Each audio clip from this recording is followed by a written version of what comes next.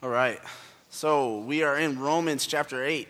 If you need a Bible, raise your hand. We have a lot of Bibles, so don't feel shy. If you need a Bible, raise your hand. We'll have someone come on down.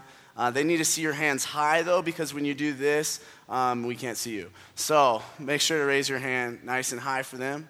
A little bit more about myself. Like Vince said, my name's Anthony. I'm 26 years old. I'm married to Jessica. She's not here right now because our baby is being a little fussy this morning. I just had a baby. Well, my wife just had a baby about 3 weeks ago. And so if you see me not with Jessica and out with another woman, tell Vince right away, okay? As I'm through this candidacy process. But seriously, do it. I currently work at a school as a PE teacher, and then I just do a bunch of other things. It's called the Peak School. It's over in the Sunnyside neighborhood, and then I also lead one of the RCs here. So that just gives you a little bit more glimpse into my daily life here in Flagstaff. So today we're going to be talking about this theology of adoption. And I used to be a youth pastor, and there was this one couple of youth pastors I knew. They were a married couple, and they had some of their own kids, but they would go to Bulgaria, and they would adopt some little Bulgarian children, okay? And these Bulgarian children, though, they were not your average Bulgarian children. They were a little crazy, okay? And they had different kind of, let's just say, problems and issues than most people do. And yet this couple still just adopted them, and they love on them so well. One of the awesome things, though, is these kids, they say crazy things. They say crazy things all the time. And her mom, who I'm Facebook friends with, posts those crazy things on Facebook. So I just wanted to give you guys some ideas of a real adopted child conversation, or a few, actually, that this adopted Bulgarian girl named Kylie has with her family. So this is Kylie. She has a few things. And I don't want to make light of these disorders, but she's schizophrenic, she has autism, she has a few other things. And she's an awesome kid. I know her pretty well over the years. But here's something she said to her mom. This is her mom's Facebook status. Kylie has been upset for a few days because the Taco Bell nearest our house hates her and has repeatedly tried to fight her. However, an air vent at China Bistro was hilarious and apparently flirting with her last night. She assures me there was no reciprocal flirting. If she asks, Taco Bell is a jerk, and the vent is just a good friend. So that's one thing she said recently. Another thing, her mom says, Kylie, why are you upset? And Kylie responds, because everyone in this room smells like R2-D2. Okay, this is Kylie talking to one of her sisters. She says, Dari, will you say just kidding? Dari says, but I'm not just kidding. And Kylie says, can you tell me a joke, then say just kidding? Dari says, okay. Why is 6 afraid of 7? Kylie says, because it's schizophrenic. Two more. I like these, so too bad. Kylie says, you shut your mouth, hot dog. You're not God. I don't have to listen to you. And this was Kylie setting the 2013 Harkins Cup straight. And then lastly, Kylie announced that she will not be wearing her purple dress to church anymore because it always tries to manipulate her. I don't think she has a purple dress, says her mom. Okay, so we're gonna be talking about adoption, so I thought I'd just have some fun with some adopted kids that I know. Mom gave the okay on me sharing that stuff too, so don't think I went behind their back. So today we're gonna, first, for kind of the structure for today is we're gonna recap first, and then we're going to get into the meat and potatoes of what it means to be adopted by God. And then we're going to talk about how that should affect our lives. So let's just get into it. Romans 8, verse 12. Okay. So then, all right, let's stop there. So, whenever Paul said, he's just been doing this all of Romans. He says, therefore, so then, and this, and all these kinds of things that Paul says. We have to realize that Paul is about to probably summarize what he just said, or he's about to add on to what he just said. And we're going to see that he's about to summarize what he just said. And so let's just take a moment to recap. The past few weeks, Vince has been talking about how the Holy Spirit comes in and does some amazing things in our lives. First, we see that Christ's death on the cross frees us from our past sins. That we're no longer condemned from our past sins. But now, as Christians, the Holy Spirit invites us to walk with the Holy Spirit in life. That those past sins that still call out to us, the Holy Spirit is saying, no, walk with me instead. And then last week, Vince talked about how the Holy Spirit seals our future with God. That the Holy Spirit comes into our life and gives us life. That one day we won't die. That one day we will get to live with God forever. And we might as well live in relation with the Holy Spirit now, especially because the Holy Spirit lives in us. And so that's where we've been. And so I think Paul is about to kind of summarize some of the things he said here in verse 12 and 13. So here we go. So then, brothers, we are debtors, not to the flesh, to live according to the flesh. For if you live according to the flesh, you will die. But if by the Spirit you put to death the deeds of the body, you will live. And so Paul, time and time again in Romans, he's just trying to show us there is a better way for us. He's trying to say, listen, sin, all that stuff that you want to do, that's no good. It leads to death. For Adam and Eve, it caused all of humankind to have a physical death. It will cause you and I to have a physical death. And if we keep walking in it, it causes us to have a spiritual death where we're separated from God. And so Paul is constantly trying to say, there's another way. There's a way now where you can be in relation with the Holy Spirit and walk in life. And so that's what he's inviting us into. And so we saw all kinds of things that the Holy Spirit does in our lives the last few weeks. The way the Holy Spirit works in our lives. And I love the idea of how Vince was using some different illustrations of how, as Christians, the Holy Spirit comes in and tells us, hey, don't go down that path. Don't do that. But what's awesome is the Holy Spirit isn't just here to say, hey, don't sin anymore. The Holy Spirit does that. But the Holy Spirit also comes in and changes our identity. The Holy Spirit comes into our lives and helps us to realize that we are no longer who we used to be, and that we don't have to live that way anymore, and that God has new identity and identities really for us. Okay, so let's go into verses 14 and 15 because they really flesh out one of these, this identity that God gives us now. For all who are led by the Spirit of God are sons of God. For if you did not receive the spirit of slavery to fall back into fear, but you have received the spirit of adoption as sons, by whom we cry, Abba, Father. So the Holy Spirit comes in and he tells us that we're sons. So God comes and he moves in our hearts in a way that we realize that we're God's children now. So God doesn't just say, hey, forget about sin. You're going to hang out in heaven with me forever. We're going to play baseball and we're going to fly in the air or whatever. He says, listen, I'm going to make you my child now. You're my son. You're my daughter. You are these things to me now. I've adopted you. And so what does it mean to be adopted by God? That's what we're going to talk about right now. What does it mean to be adopted by God? It means that God sees you, he loves you, and he says, I want you as mine.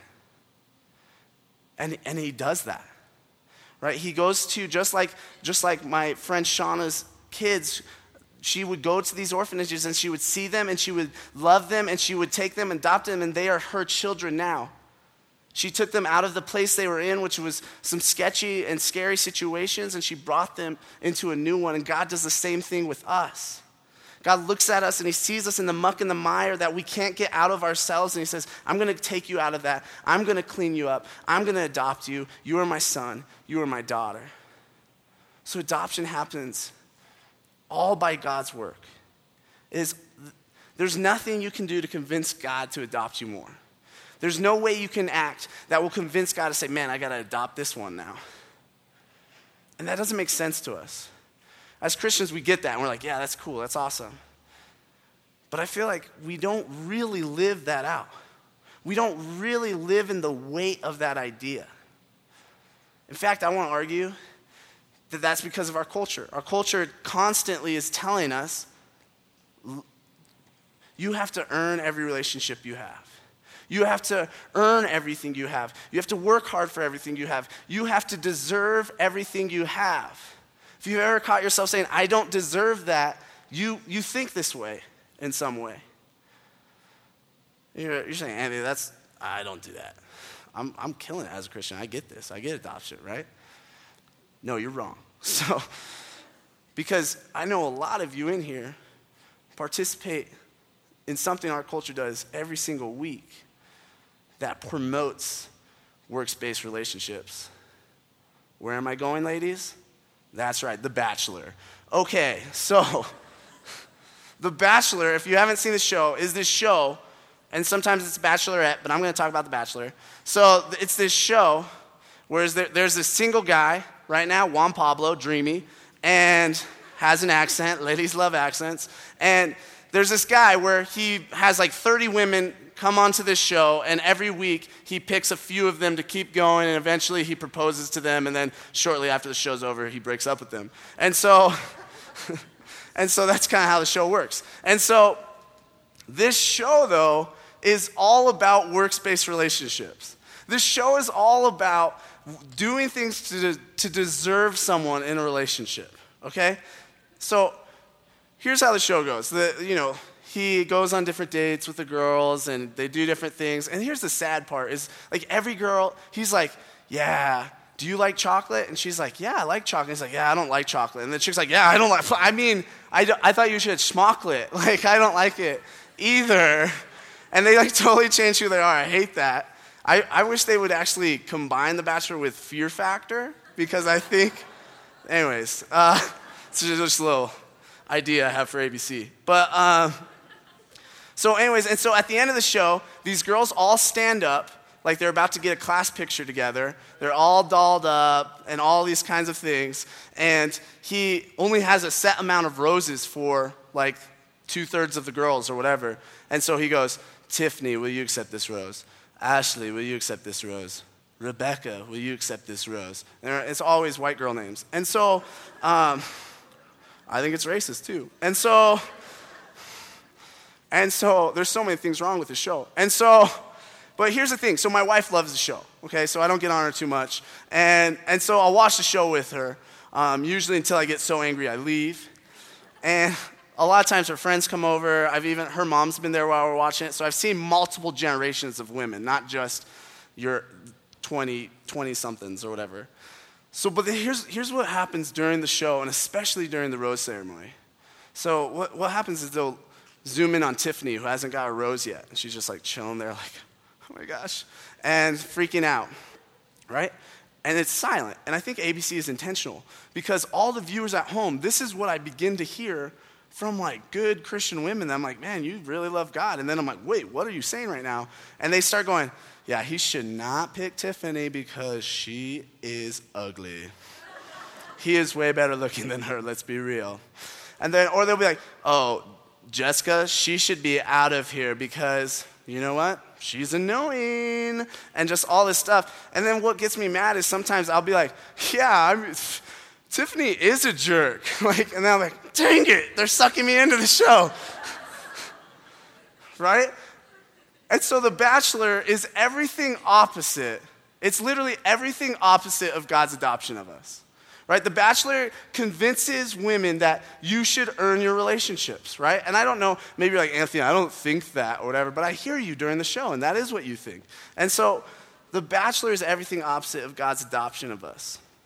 Because The Bachelor says, some women don't deserve this man because of this one thing she did, or some women do deserve this man because of how good of a person they are, or how they acted in this situation, or how they act around the other women. God's adoption is as if he was the Bachelor, it's as if he does pick the most annoying chicks. And he does pick the most annoying women, and the ugliest women, and the messiest women, the ones that gossip and are so annoying and lying all the time. That's what God's adoption is for us. Because God is so holy and righteous that us compared to him, we look way worse than the annoying girls on The Bachelor. We look way worse. And so If you don't know what adoption is, here's your note that you take. Know that it's just God loving us so much and choosing us as his sons and daughters and just adopting us, just taking us in, making us a part of his family, making us sons and daughters of him. And so as God adopts us, the Holy Spirit comes in, and you see that it says, but you have received the spirit of adoptions as sons, by whom we cry, Abba, Father. And that word Abba there was more like dad or daddy back then. I think it still is, actually. And so what happens as God adopts us is he comes in, he moves in our hearts in a way that causes our hearts to cry out to God as if he's our father, as if he's our daddy, as awkward as that sounds for some of us guys. And I've had some of those moments where I just cry out in a prayer to God, and it just, for some reason, dad came out of my voice. And that's not because I intentionally was like, oh, God, you're dad, and I've just drilled that into my head. It's because the Holy Spirit was doing something in my heart. And so if you haven't ever experienced anything like that yet, just know that the Holy Spirit's working in your heart. The Holy Spirit continues to work in your heart, and you can invite the Holy Spirit to do things like that in your life. Let's go on to verse 16. The Spirit himself bears witness with our spirit that we are children of God. So spirit, the two different words for spirit there, one's the Holy Spirit, that's God, and one's just our spirit, our souls, what makes us who we are. That's the other spirit there. And so as we continue to walk in the Spirit, as we saw in the earlier part of of the chapter, the Spirit just continues to confirm in us that we are his children. He continues to let us know and that we're his sons and his daughters. And I think that's amazing, but sometimes I look around even at my own life or at my brothers and sisters in Christ, and it seems like we don't get it. It seems like we forget that we are sons and daughters of God. And here's what's cool. I don't think Paul is introducing I don't think this is the first time Paul is introducing the idea of adoption to these people. I think he's reminding them of it. Because in verse 15, he talks about how we have this spirit of slavery that we fall back into sometimes. And so I think he's reminding the Romans that, no, you're adopted. And I think we need that reminder too sometimes. I think that's why this is God's word for us today.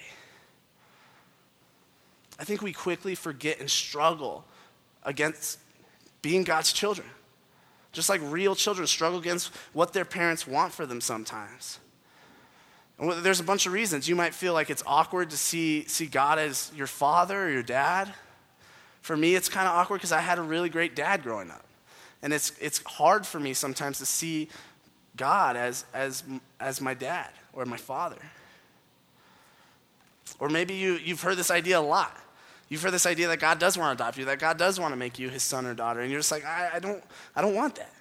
I don't like the things he has for me. I want to do my own thing. I'm a pretty good person. I want to do the things that I think I should do. And I know that even for me as a follower of Jesus, time and time again, I know how I should live and act as a son of God, but I choose to live differently.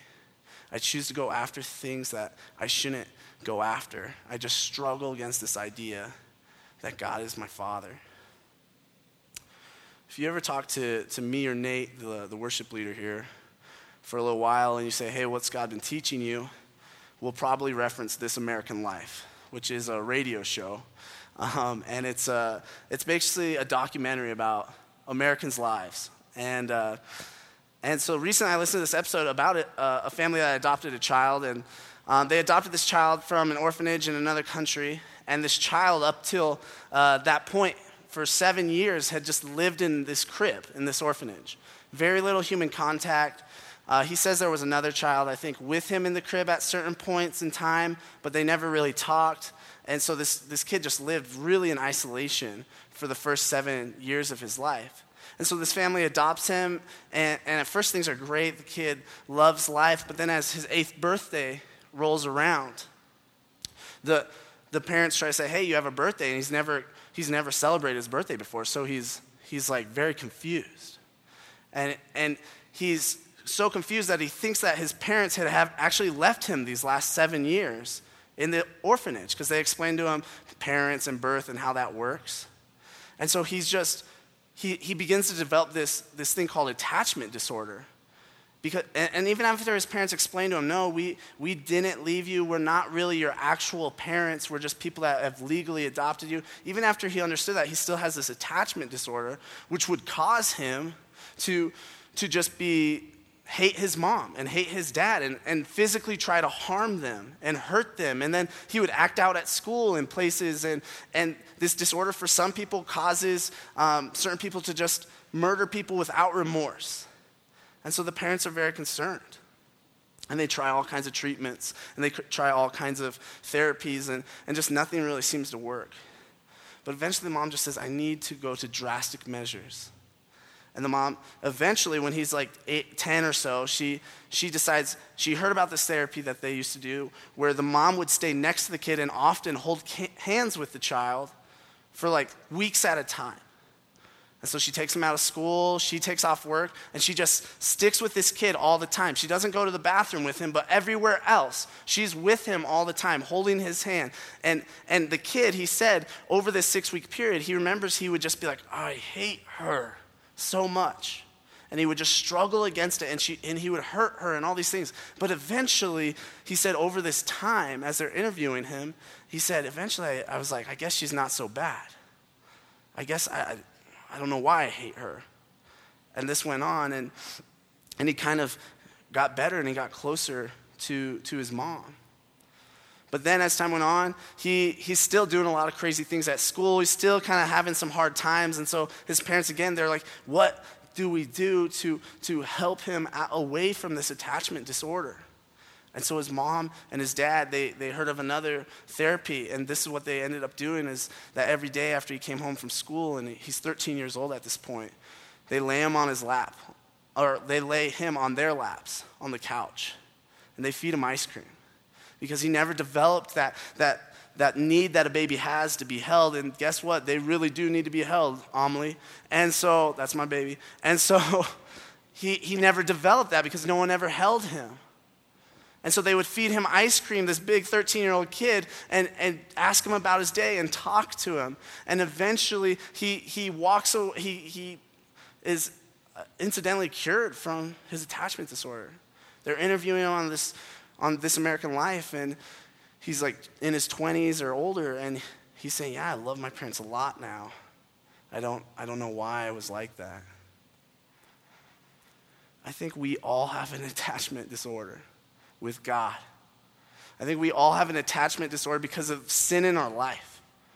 I think it's easier for us to struggle against what God has for us, to struggle as sons and daughters of God, and just say, I want to do my own thing. I want to do things my way, because sin has come into this world and it's messed things up. And I think at some point, or many points in our lives, we convince ourselves that God has lied to us. That whether maybe he's not really real, or maybe he's not really there for us, or maybe he won't provide for us. There's all kinds of ways we think that God has lied to us. And so we've lashed out and we've chose to sin against God. And I think more often than not, we unconsciously choose to sin against God. We don't even realize it. We're just putting ourselves in the place that only God should be. And so it messes things up, and it causes us to have this struggling relationship with God, Christian or not. And yet God is here, and he's saying, I want to adopt you. He's furiously saying, I love you. Come here. I am your father. I'm your daddy. Come here. And so God said, how am I going to fix this sin thing? How am I going to get rid of it? And so he sent his son. And Jesus came, and he lived the perfect life we couldn't. And he died on the cross, and God poured out his wrath towards sin on Jesus instead of us, so that we might become his sons and daughters. He pours it out on his own son. And so Jesus dies, and 3 days later, he raises from the dead. And now, if we put our faith in that work of Jesus, we can be sons and daughters of God. If we realize that Jesus has done all we need to be saved, God adopts us. It's all God's work. It's all God's work that we're adopted. And there's other cool things that God wants to make us, and we'll see that in verse 17. I'm going to read 16 too, just because it's in the middle of a sentence. The Spirit himself bears witness with our spirit that we are children of God. And if children, then heirs. Heirs of God and fellow heirs with Christ, provided we suffer with him in order that we may also be glorified with him. That last part of the verse Vince is really going to hone in on next week. But God wants to make us his heirs. This is getting crazy because God not only wants to make us sons and daughters, but he goes, no, I also want to make you my heir. I want to give you my inheritance. I want to give you all that I have. Right? And if you feel like this term sons in here has kind of been sexist throughout this, really what Paul is trying to communicate is how important sons were in that ancient times. Sons got the inheritance. Sons were close to the father. The sons essentially became what the father was eventually. They were the livelihood of families back then. And God says, I want to make you heirs. I want to make you heirs so much that you're fellow heirs with my actual son, Jesus. That's crazy because we're not Jesus, right? That's crazy because time and time again, we're struggling and we're fighting against God. Even as Christians, even as God has already talked to us and told us that we're his, we still struggle against him. And he says, I still want you to have my inheritance. And so I'm going to talk about three things we get as being heirs of God, and there's probably more. But there's three things I'm going to talk about. The first thing is we get to be close to the Father, like that of a firstborn son, like that of a son that was going to inherit all of his father's wealth. We get to have a relationship with God that is one of the closest relationships you have. If you look at this earth, even it's crazy how many like daddy issues I have, and I had a great dad, you know? And that's so important, having that relationship with our actual fathers. And so God says, I am that actual father. I want that closeness. I'm going to love you perfectly. I'm going to be the good father. So we get that. We're in God's family. That's the first thing we inherit. Second, we get life. We get to live forever with Christ. We get to just experience God's glory for eternity. That's going to be crazy. It's going to be far better than anything on this earth. It's going to be that moment where you're at the Grand Canyon, you're like, this is amazing, but times a billion, trillion, infinity. I'm serious. That's a real thing. I'm a teacher. I hear the kids say it all the time.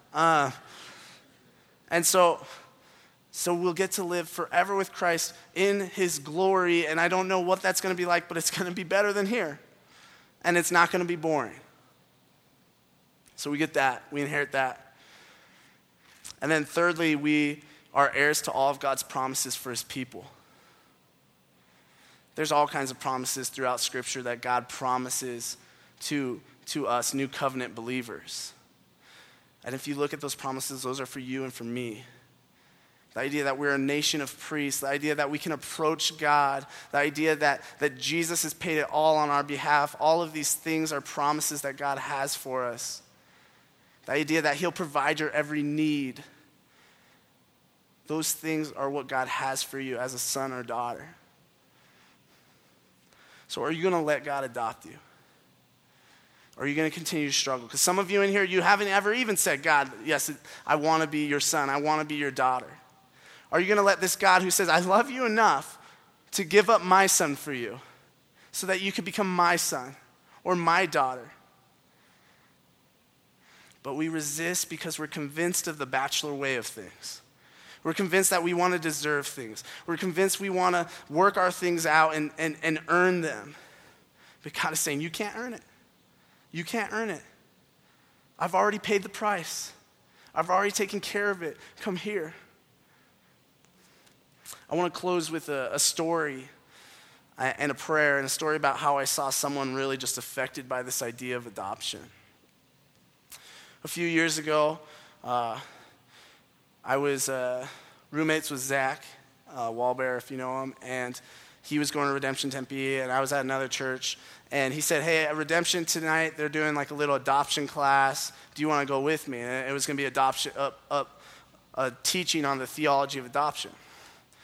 So I go with Zach, and I said, yeah, sure. And we're sitting in this class, not very many people, 10, 12 or so. And we're sitting there, this teacher's teaching us adoption, and he just keeps saying this idea that God does everything we need to be adopted, that there's nothing you need to do to be adopted. And there's this guy in the back of the class, and he has this confused look in his face, and he just raises his hand, and he goes, so I don't have to do anything to be adopted? And he's just very skeptical. And the teacher's like, yeah, you have to put your faith in the work that Jesus has done, but there's no works that you do so that Jesus adopts you. And he's like, so I don't have to say prayers at a certain time or worship God or do these certain things in these certain ways. And this teacher just said, no, you don't. You don't have to. It's all God's work. And I remember in that moment just praying over that guy and just saying, God, please let him get this. God, please let him understand that you've done everything that he needs to be adopted. And so we leave the class, and months later I'm coming into another random redemption service. I was double dipping, sinful. And I was there, and it coincidentally was a baptism service. And I'm sitting there, and baptism services are awesome, and I see the guy going up to get baptized. He got it. He understood that God adopted him. And that is my prayer for you guys, that you will understand that you are God's son and daughter. And that is serious. And that is full of love and comfort from the Father. And so that is my prayer for you guys. I'm going to pray with me. God, I just thank you that you adopt us. I thank you that you love us enough, that you would give your son even to adopt us.